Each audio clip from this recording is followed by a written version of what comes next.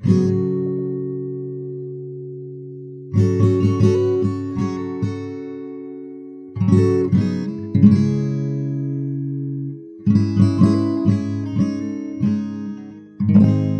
Zedong has been called by one historian, quote, one of the most tyrannical despots of the 20th century, end quote.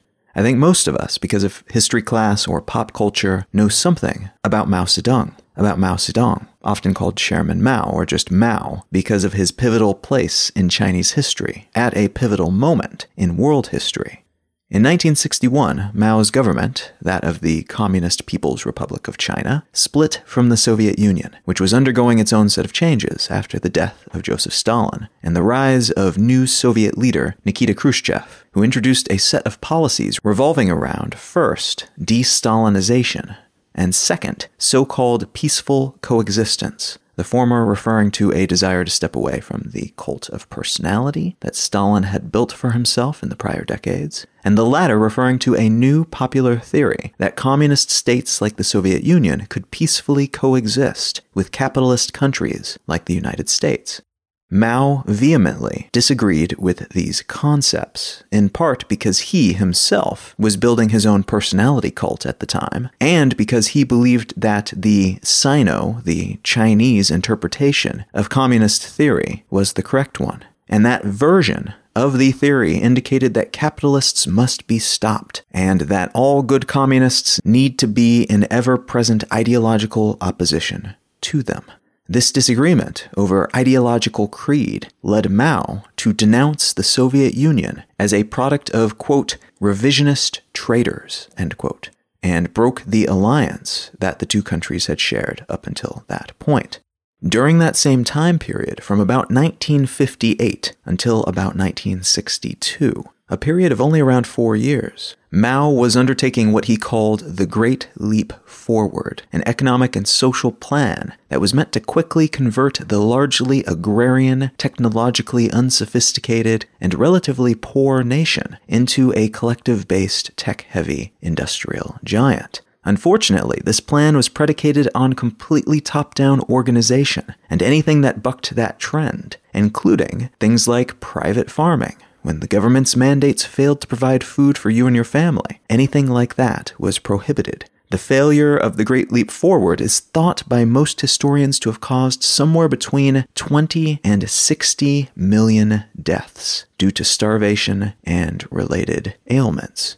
These deaths were the consequence of mismanagement from the top and a failure of a monolithic authoritarian regime to capably control and manage a sprawling nation of primarily farmers. But it was also partially a consequence of the systemic violence that was unleashed by government officials and true Maoist believers, worshippers from the cult of Mao, who ruthlessly punished anyone who fell out of lockstep for any reason. People were coerced, kidnapped, brutalized, raped, executed, and enslaved in the name of enforcing this plan. A plan that at its heart was destined to fail and predicated on unworkable math and ideological purity. After the catastrophic failure of the Great Leap Forward, there were a few years of pullback and pause before Mao unleashed his next plan, which at the time was called the Great Proletarian Cultural Revolution, but which today is often just called the Cultural Revolution. This movement lasted from 1966 until about 1976, and was catalyzed by Mao claiming that the government had become filled with revisionists, which was a term used for people who had the gall to question or reinterpret what he saw as pure communist dogma. And he used this claim of bourgeoisie elements hiding amongst the government to rally a popular movement amongst especially urban youths and rural families of all ages against politicians and thinkers who opposed the burgeoning ideology of Mao Zedong thought, which those of us outside of China usually just call Maoism. This witch hunt, which you could argue wasn't really a witch hunt because there were indeed people who were trying to steer the ship in a more Soviet direction, with a version of communist thought that would allow them to peacefully coexist with the capitalistic West and allow more management from the ground level rather than solely from the top. But this hunt gave the reins to Mao, scared the hell out of rural residents, mostly farmers, and shifted the country's power from the educated and the cities to the farmers and their tiny towns. One of many programs intended to de-bourgeois city dwellers was called the Down to the Countryside movement, for which about 17 million young people from cities were sent to rural areas to work on farms and to learn to be farmers rather than whatever else they were learning at the time.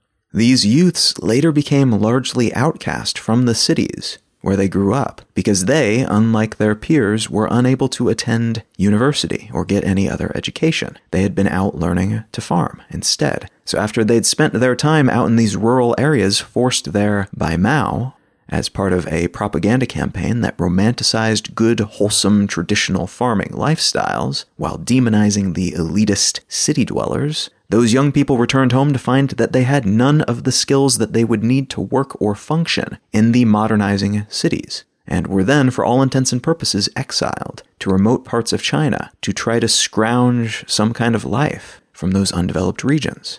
So this movement was popular amongst the rural farmers because it allowed them to feel superior to city dwellers. But it ended up being quite unpopular because it ruined the lives of millions of young people without contributing anything to the ostensible goal of modernizing the economy and developing a refined, future-thinking version of Chinese culture. Much of the rest of the Cultural Revolution had similar outcomes. Big ideas were dreamed up by Chairman Mao and his advisors to please his rural supporters, but these ideas failed to achieve their intended outcomes, instead further dividing the country, leading to famine instead of plenty, and killing, imprisoning, or exiling some of the nation's most capable hands and minds. Anyone who spoke or acted against this policy, or the government, was publicly humiliated, imprisoned, tortured, sentenced to hard labor, or stripped of all their possessions. Some were executed, while others were forcibly moved and sentenced to live in parts of the country that lacked basic services, resources, and in some cases, other people. This revolution also called for the widespread destruction of cultural and religious artifacts from Chinese history, the intention being to forcibly extract Chinese culture from that heritage so that it could blossom into a beautiful and world-straddling communist nation, dominating all others, leading the way for the, as they saw it, inevitable adoption of Chinese communist ideology by all the governments of the world. That was the intent, at least. Instead, this period is primarily seen today as the moment when Mao, a military folk hero and cult-worshipped leader, demonstrated his inability to lead a country to greatness. The changes Mao instigated are sometimes nodded at as being well-intentioned, but the official party line in China today is that the man was, quote, 70% good, 30% bad, end quote, and that he helped the Chinese culture move away from ancient beliefs and superstitions that they needed to shed in order for their culture to become truly great. And cleansing their people of these outdated beliefs is what paved the way for their future successes. Whether that's true or not is up for debate, but what happened next, in the aftermath of the Cultural Revolution, was the development of what's become known as socialism with Chinese characteristics. The modern approach to communism that allows for certain market-based practices, like international trade and corporations and stock markets, but with firmly held government-managed structures underpinning all of it. And that firm hold is maintained by censorship, at times gulag-style punishment, and coercion, where it's deemed necessary, to ensure that all the pieces fit together, that the state flourishes, and that the Communist Party persists. What I'd like to talk about today is China, and particularly what this shift, this change they've undertaken from the early 80s onward, after they closed the book on the Cultural Revolution and relegated Mao to history, what that looks like.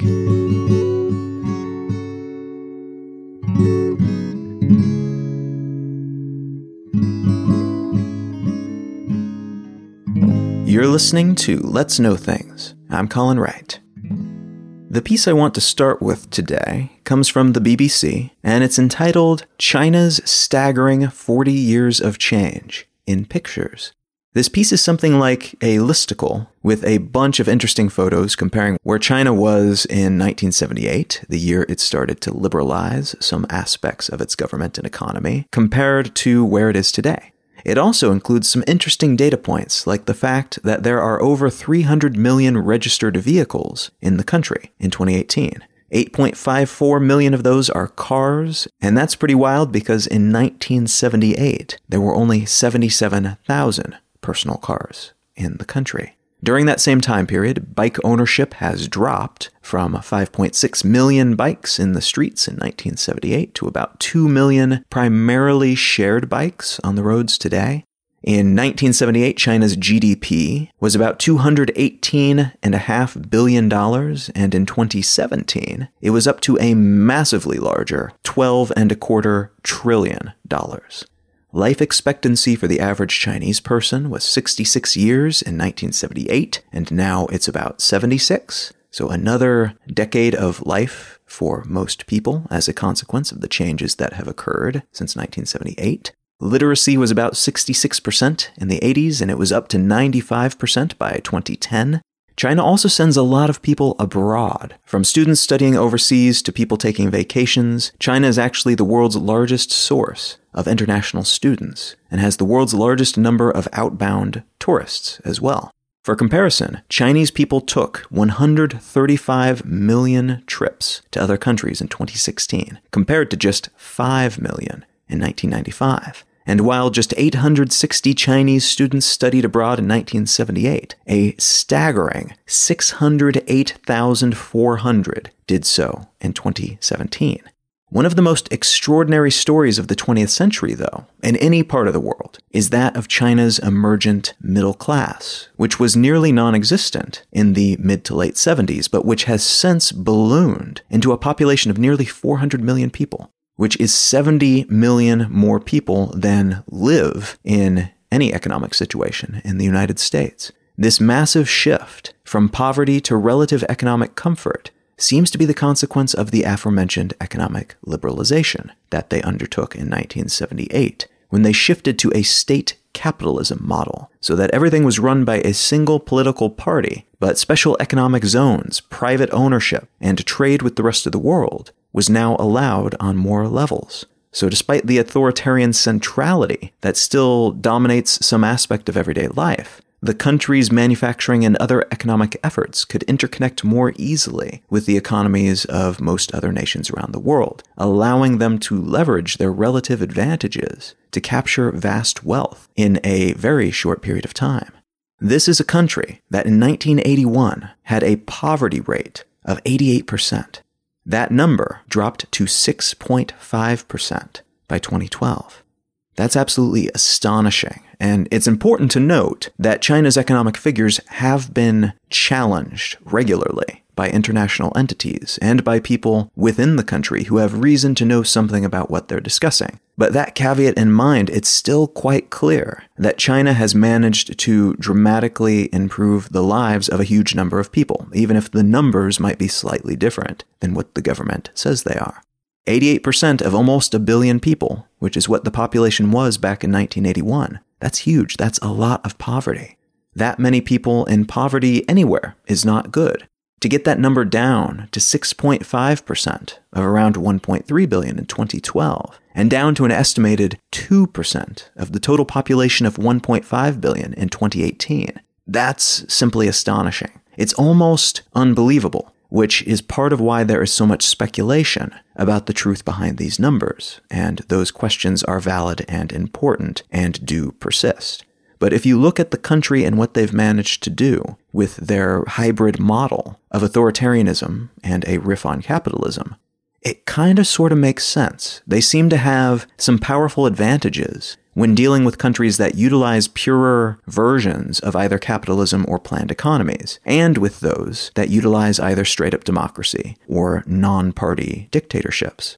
One more point of clarification here is that the term middle class in one country is not the same as middle class in another. And middle class as a term is super fuzzy, and there's no one set widely accepted boundary, even within a single country. In the United States, the average middle class income number used by a variety of measuring systems is around $46,000 a year, while in China, it's any household with assets worth between $18,000 and $36,000 US dollars a year. Middle income classes in other countries can be $10 a day, or $10,000 to $100,000 a year, or $71,799 a year, as is the case in Luxembourg. Such metrics are tricky to glean real meaning from because they're used so differently, because standards of living are different in different places, because what you earn and what you spend does not necessarily indicate what your quality of life is and what you can afford in the region.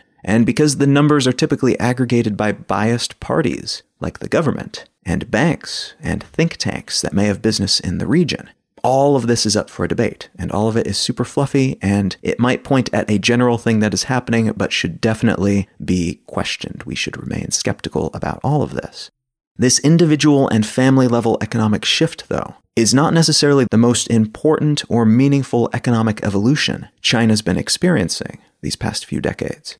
The one that most market-related news networks and periodicals have been fixating on, especially this year, is China's GDP, their gross domestic product, which is currently the second largest after the United States in terms of nominal GDP, meaning the total of all goods and services that the country produces in a year. But they are already number one in terms of purchasing power parity GDP, which refers to an economic trick whereby you convert one country's currency to another country's currency and apply that converted total to purchasing a collection of common consumer goods. This is similar to the Economist's Big Mac Index, which tracks relative purchasing power for everyday things in a particular country or city by gauging how much a Big Mac costs a local to acquire.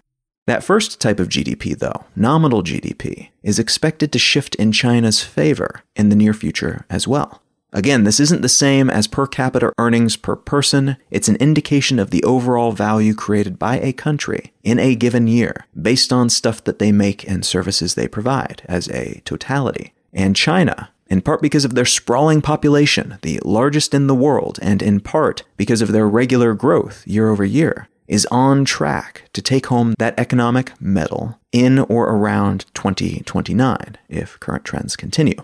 Of course, a good heuristic when looking at statistics or predictions is that if it says or implies, if current trends continue, or uses variables, like in this case, average national growth rates, to make said prediction, it almost certainly means that the prediction in question is not terribly accurate. It's a guess dependent on everything staying exactly the same, which is not something that tends to happen. So China could overtake the US, according to this metric, much sooner than predicted, or far later, or never. Portugal could make a surprise leap forward and overtake everyone in terms of GDP. It's impossible to say for certain. But for the moment, we can say that things look good for China's prospects in this regard. And here in the United States, economic doomsayers are getting a lot of mileage and airtime out of making somber predictions about when it'll happen and what it all means. Beyond those latent, somewhat population-driven advantages that China enjoys, which are slowly inflating their levels of influence, power, and prestige, we find inbuilt advantages that stem from their unique governing model. The one I mentioned in the intro that they transitioned to post-cultural revolution, which is usually referred to as socialism with Chinese characteristics. This one-party system, run by a ruling caste, and with transitional power controlled by the same party from year to year, decade to decade, regardless of what specific politician might be in control, gives them continuity and the ability to plan long-term. For all the benefits of a democratic system, and there are many, there is something to be said for not being limited to 4-year stints, or 8 years if you're lucky, like here in the United States. And part of that time in office is spent trying to prepare oneself for the next leap, which means building up accolades, doing things that will look good on your resume, on your CV, so that you can then point at that when you're aiming for your next term as president, or representative, or governor, or whatever else. The ability to have one party in office for decades at a time, then, and to know with near certainty that the same party will be there 20 years from now, can allow these governments to focus on longer-term goals and actually hope to achieve them. It's possible to hand such goals through time in a democratic system with constant shuffling of leadership roles and personalities as well, but it is less certain. The ambitions of the previous administration might not fit with what the new one has in mind, and the frequent cutting of promised programs and goals demonstrates that fact every time the baton changes hands. That same authoritarian system allows China to more deeply integrate their security agencies and military with their everyday operations, including their media, their tech industry, and their corporations. This is not necessarily a good thing in terms of foreign perception of your local brands and businesses, as recent American concerns about Chinese company Huawei, a tech company that grew to massive proportions seemingly overnight, and which is a suspected sock puppet entity for the Chinese government, demonstrates. One long-standing complaint by the U.S. government and other foreign governments against China is that they require foreign companies that want to operate within their borders to disclose their informational assets, to essentially give the secrets of their hardware and software to Chinese officials. It's yet to be publicly proven for sure, as this would be difficult to get concrete evidence to support, but it's widely assumed by folks who know about such things that China often takes these secrets that they force foreign companies to disclose and then feed them to their own China-based companies to help these companies catch up with foreign corporations and to allow them to receive the same benefits and make similar products without having to make the same research and development investments in terms of time and money.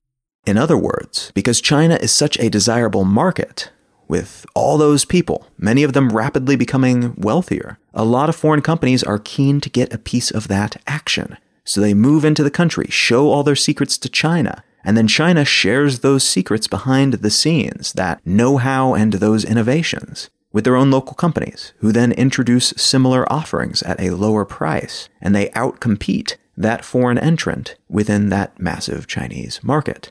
This is technically illegal, according to international trade laws, but again, it's difficult to prove beyond a shadow of a doubt, and the consequences, in a lot of ways, have already been locked in. From 2006 onward, China's GDP started climbing at a massively accelerated pace. The same year, the first early smartphones were introduced, and when higher-end consumer electronics became a major purchase in most people's lives around the world.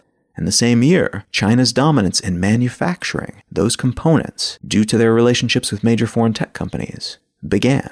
This consecutiveness between government and what are often separate civilian agencies elsewhere also puts distance between China and the rest of the world in the pursuit of scientific matters like the exploration of space.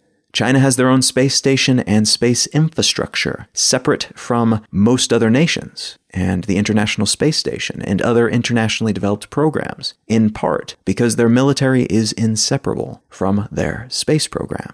So there are pros and cons there, but the benefits of such a system, especially in terms of unifying your governmental and economic efforts under one umbrella and consistent, predictable leadership from one decade to another, cannot be overstated.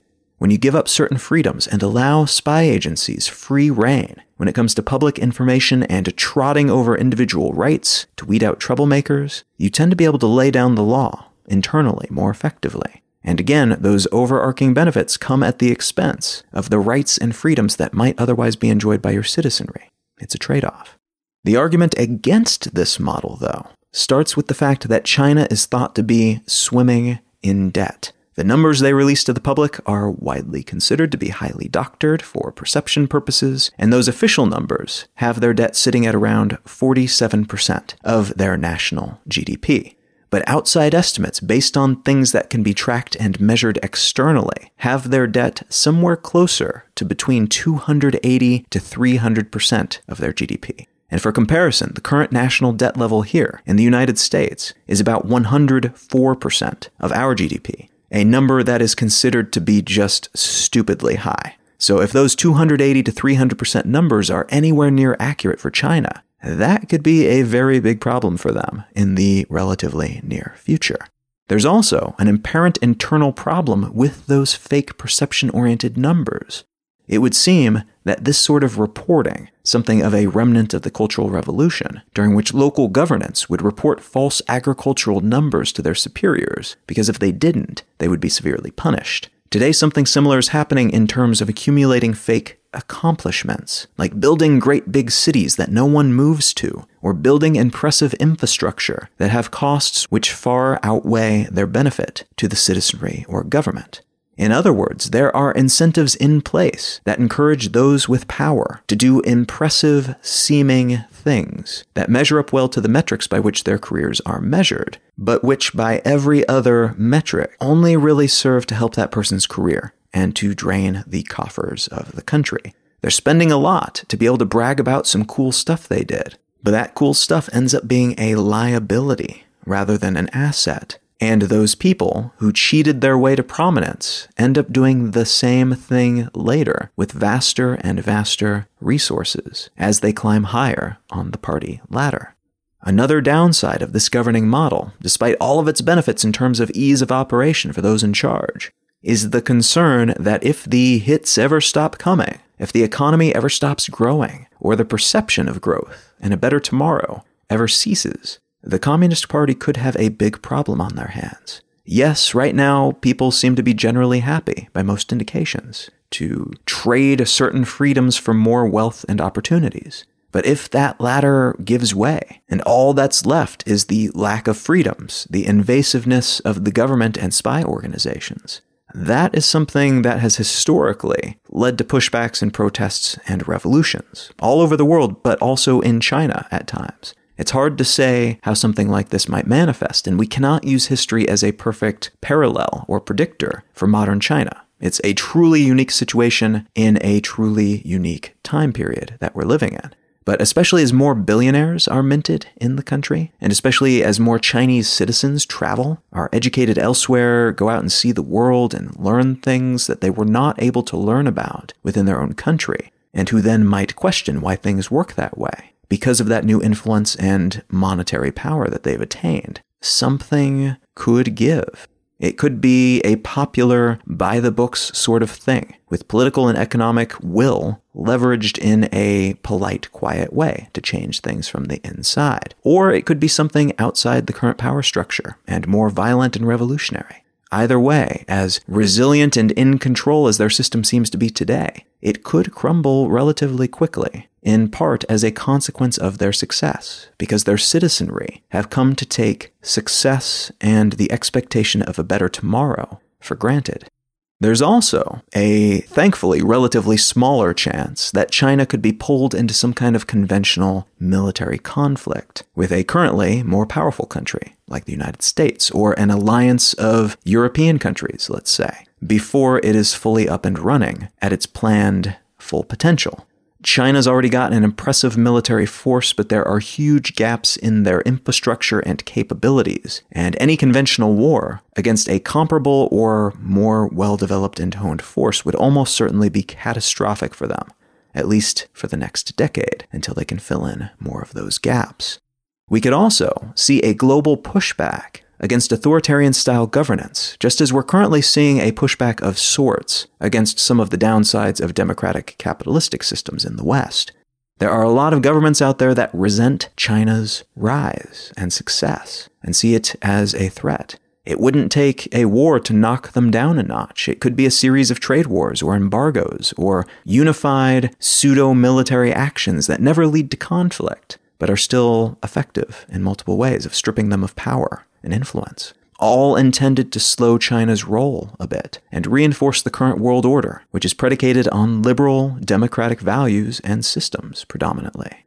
In other words, China is special in a way that makes other governments and even other cultures and economies uncomfortable. They have certain advantages because of the way they operate and what they consider to be fair play, and they have certain disadvantages that may never manifest, in which they are reinforcing themselves to be capable of dealing with as they grow.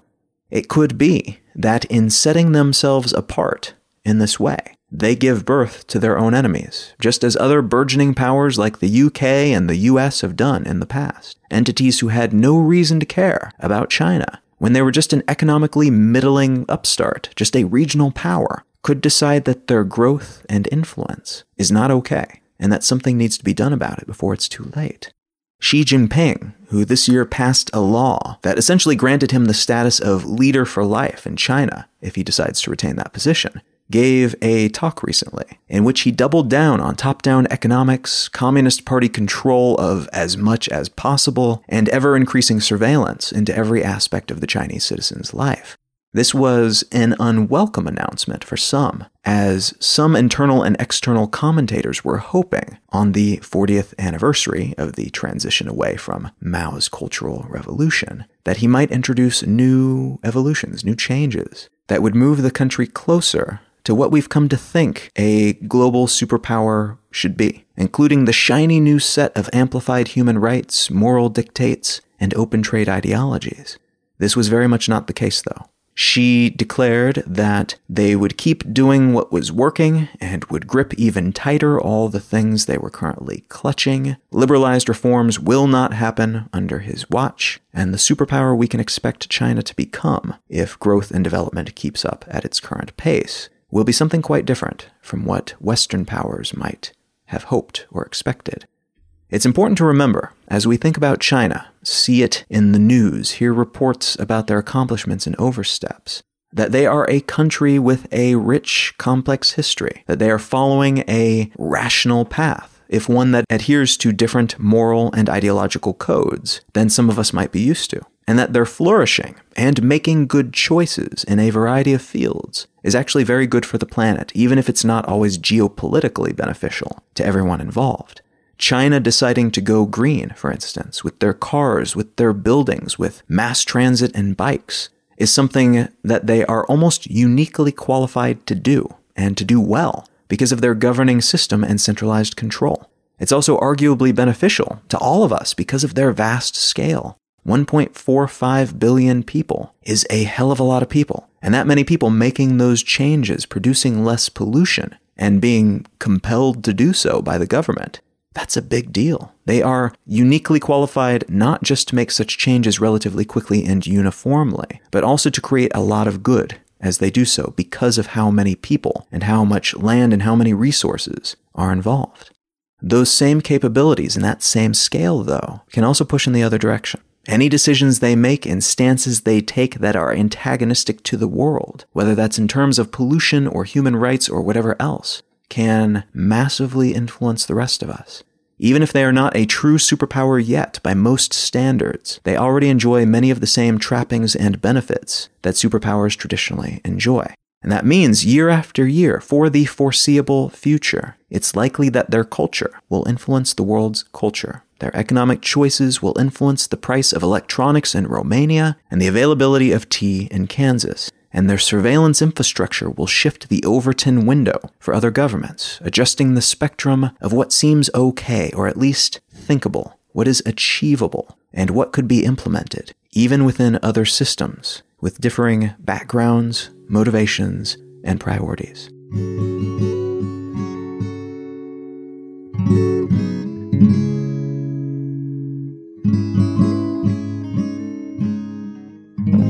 If you'd like to come out and hear me speak live, or get a book signed, or get a hug or a handshake, or both if you like, I am currently on tour around North America, and will be until September of 2019. If you're keen to check that out and come out and say howdy, you can find a list of tour stops and dates and get tickets at becomingtour.com. And you might be interested to know that I am starting in the new year a new project, something that I'm trying out to see if it has any legs, to see if there's any interest in it. It is kind of a riff on an advice column, and I'm starting it out as a website and am planning, if it goes well, if there is interest in an audience for it, to turn it into a podcast as well. So if you're interested to see what that is and perhaps ask a question about life that I may respond to with some thoughts on the matter, you can check out that new project at somethoughtsabout.living.com. The book that I'd like to recommend today is a piece of science fiction, and it's the first book in a series. I think there's at least 2 or 3 of these right now, but I've only read the first one so far. And that first book is called The Corporation Wars: Dissidents. And this is a book by Ken MacLeod, and the concept of this book is quite interesting. Basically, it takes a fairly unique approach to the idea of colonizing exoplanets, planets that are around other stars, and in this universe that he has built, these exoplanets are slowly but surely transitioned into something that we can live on. They are terraformed, based on what's already there, if anything, by automated processes, satellites, machinery, manufactories, and artificial intelligences that are run primarily by corporations. And in this particular book, a couple of corporations around such an exoplanet are forced to train some former revolutionaries from a prior period in Earth's history who died during their revolution, but who were backed up onto computer systems. And they take those consciousnesses and train them to fight against a new enemy. And in this case, this new enemy is a collection of these terraforming robots that are down on a moon around this exoplanet that have, through a series of unfortunate events, become conscious. And these sentient robots must be put down because it was decided a long time ago that that is a plague that could spread and affect everyone, not just the human beings living around that exoplanet that might someday show up. So this story is told from the perspective of the people involved in this training program, who are themselves just a bunch of code within a satellite and who are then fed into the bodies of combat robots, but also from the perspective of these robots that are gaining consciousness and struggling to understand their place in the world, what consciousness is, what the universe looks like, and how they should respond to all of this new information and understanding that they have. It's a very interesting concept. I fully intend to read the other books in this series, however many there are. If that's something that sounds interesting to you, if you're looking for a nice, fun read that is predicated on a really interesting concept, The Corporation Wars Dissidents by Ken MacLeod is worth checking out. You can find out more about me and my work at Colin.io. You can find my blog at exilelifestyle.com. And you can find the show notes for this episode and every episode at letsknowthings.com. You can find out more about my tour that I'm currently on around North America at becomingtour.com, and you can find out more about my new project, Some Thoughts About Living, at somethoughtsoboutliving.com. Feel free to reach out and say hello on your social network of choice. I am at Colin is my name on most of them. Thank you so much for listening. I'm Colin Wright, and I'll talk to you again next week.